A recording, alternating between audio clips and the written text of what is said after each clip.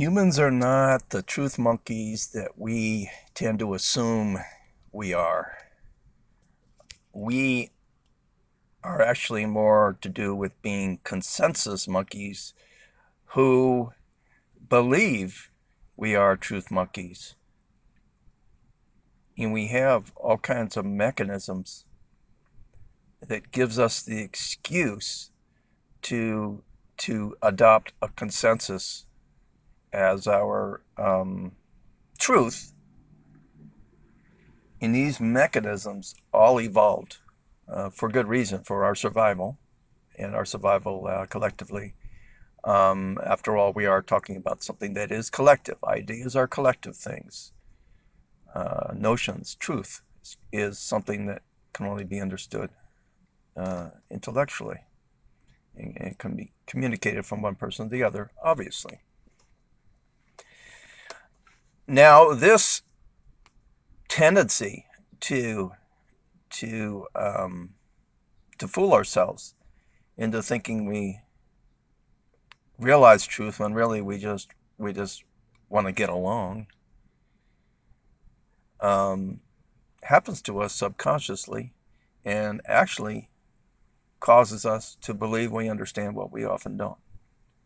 So we pretend like our minds convince us that we understand something that we really don't understand, and um, and then there's all these mechanisms built into that that allow us to keep pretending. And we all have these things, all these tricks we play on ourselves to not only just to live a relatively happy life, but also really to get along in terms of the fact that not everybody's going to have the same truth, but we all have this need to believe that we are amongst others who believe in our truth. And so we just kind of lie to ourselves about that too. And the main mechanism we use is models, and the most important quality or characteristic of the models is vagueness. Vagueness, just and excuses that allow vagueness, and that's really the way um, scientific theories that are wrong persist for very long periods of time, seemingly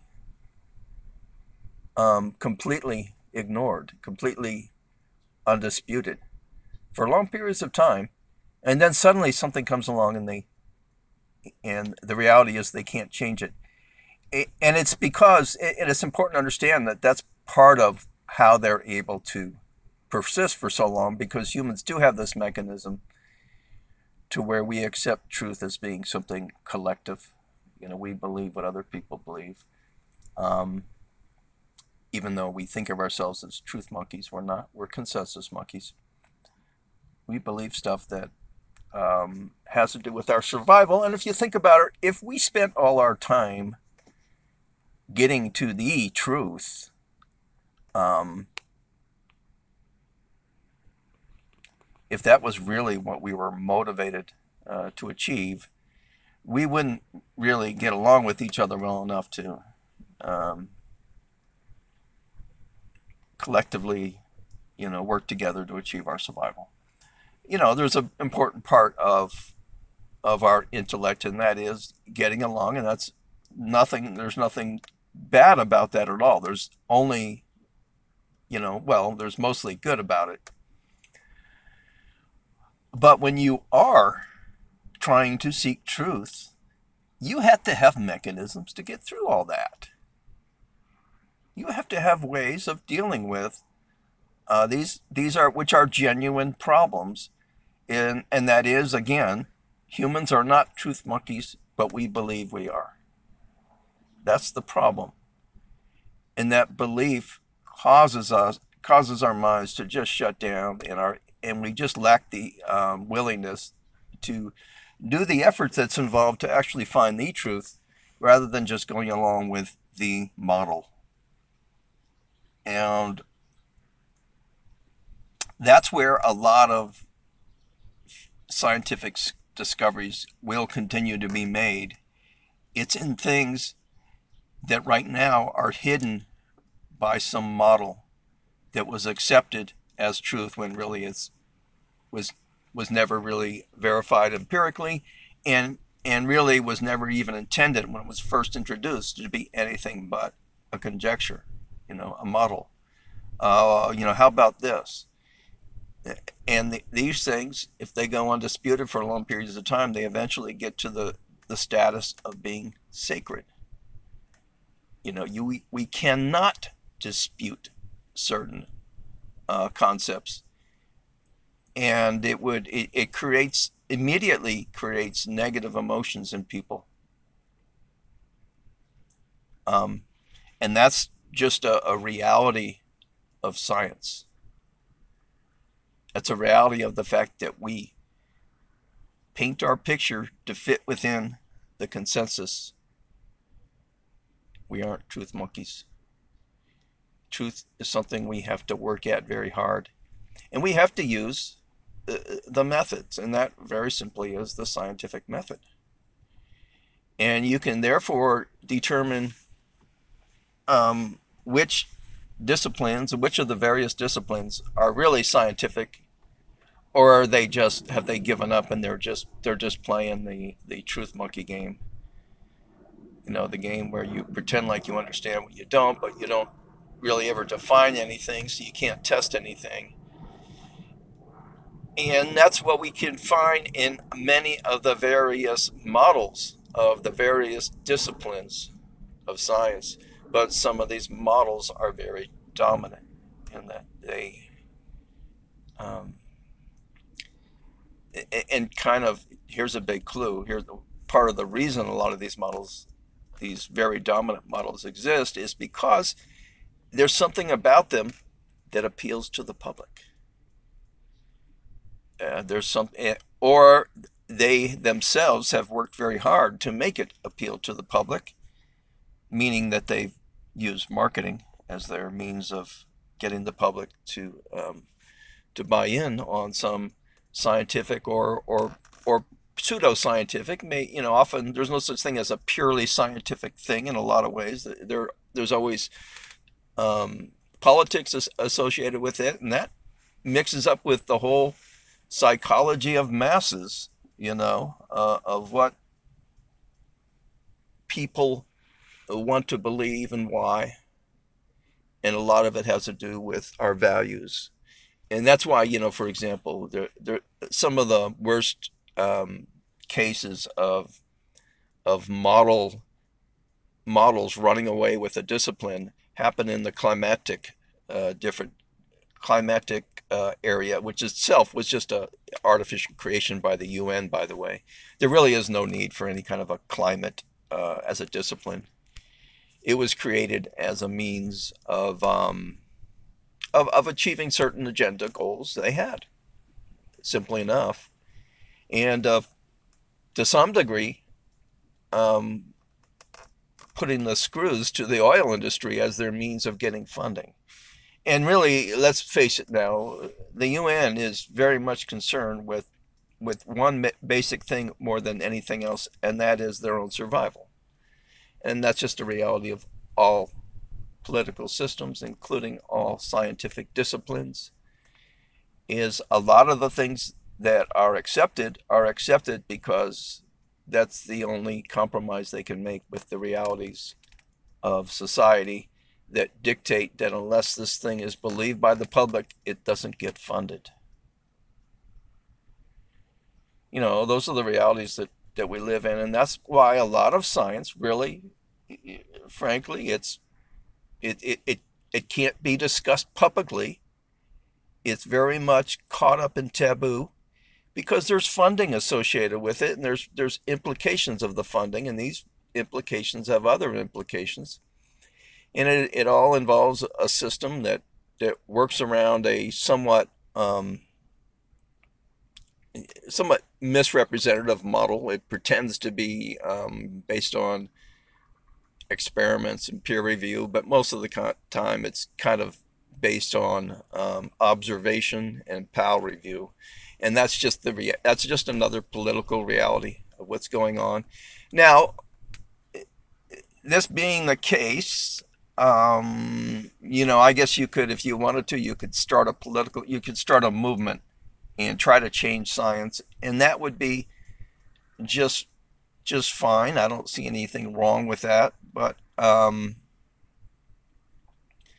you wouldn't really be changing science, though. You'd be changing human behavior because that's where the problem is. The scientific method is just a method, but ultimately, though, what you got to realize about all this stuff, though, is that it's for someone who is interested in the truth of science. It shows you that you don't have a lot of competition because relatively few people, especially in certain disciplines, you don't have a lot of competition.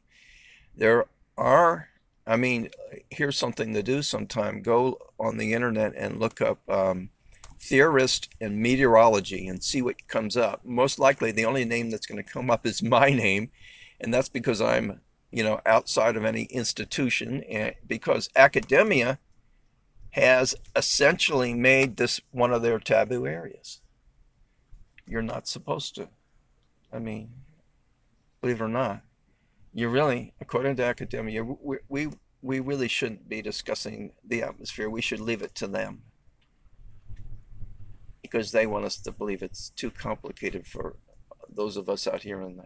It's not too complicated. They just don't understand it, and they just don't want to admit it. That's what the problem is. Yeah, believe it or not, academia can and often does act in their own best interest, including um, what scenarios they favor or they give credence to. That's just part of the equation.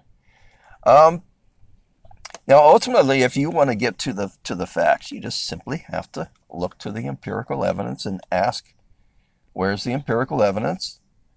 Um, and you'd be amazed at how often it just simply doesn't exist and never did exist. And a really great example of this, um, well, there could be any number of examples. Like if you were to go in anthropology and look into theories of human evolution, you would see that they were just basically they just had a few notions they're kicking around, but they're not really um, going outside the boundaries of what would be acceptable by society, and it's kind of understandable why they would do that. But they're not asking the tough questions, let's say. But then there's another area. In my case, it's meteorology. There's an area where that's completely dominated by superstition. And you can read about that in an article I have on the internet entitled The Missing Link of Meteorology's Theory of Storms. I think you could probably find it just by typing in that title or just go by my name, James McGinn, and Missing Link Storms, something like that. And basically, I get to the point of that there's just certain assumptions that are part of the model, and these are sacred, and you can't dispute them, and they don't dispute them, and they'll never even discuss them with anybody, and it's just part of their system. Obviously, they don't encourage theory, and they don't do experiments, and that's just the way meteorology is when it comes to our understanding of storms. Again, they don't do experiments, and they don't discuss theory. Now, that makes it really easy for me. It makes it really easy for me to essentially stand out because I do discuss these things, and more importantly, though, because of that, I was able to make the big discovery, and that is the correct understanding of the role of water in storms. That's the big one. Until you understand that, you're not really going to understand the atmosphere. It's always going to seem strange to you why it's doing all these things, and that's always going to leave your mind twisted. And it's because you have to understand the importance of structure to how the atmosphere actually operates, and not allow yourself to be deluded by the current paradigm that wants to tell you that water is bringing energy to the equation. Water doesn't bring energy, doesn't do that in any context in science. Um, Water does conserve energy, but it also brings structure, and those two together allow it to be the source of the streaming or the concentration of flow that we have in our atmosphere. Water is extremely instrumental in that, especially with respect to bringing structure to the atmosphere, which otherwise would have none. Absolutely none. Because all there are gases, and gases have no structural capabilities. It is only H2O, and it's only because of its surface tension that there's any structure in our atmosphere whatsoever. And it is the structure that allows for the concentration of energy that we witness as storms. And that's just the reality of it. Um, Now, if you go back to meteorology, and I say go back because you do have to kind of go back to a kind of a 19th century way of thought, to where you think of you look at a pot boiling on a stove, and you notice it has similarity to a the clouds in a storm in terms of it's kind of like a plume, and you make direct comparisons to that, and that's what you call science. And that's kind of what they did. They just said, hey, look, water, it has all these energetic qualities to it. We find it in steam trains. We find it in on pots boiling on stove, and it produces the stuff, and it goes up, and that seems like a good way for us to understand storms. It's basically the same process. And if you think there was anything more sophisticated underlying the convection model of storm theory, well, please tell me what it is, because I've been looking for a long time and I found absolutely nothing. How I just characterize it is perfectly accurate. They simply don't know what they're doing.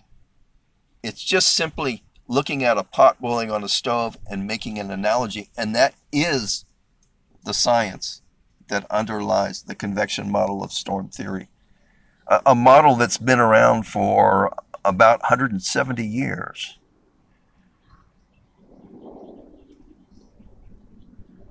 It's absurd.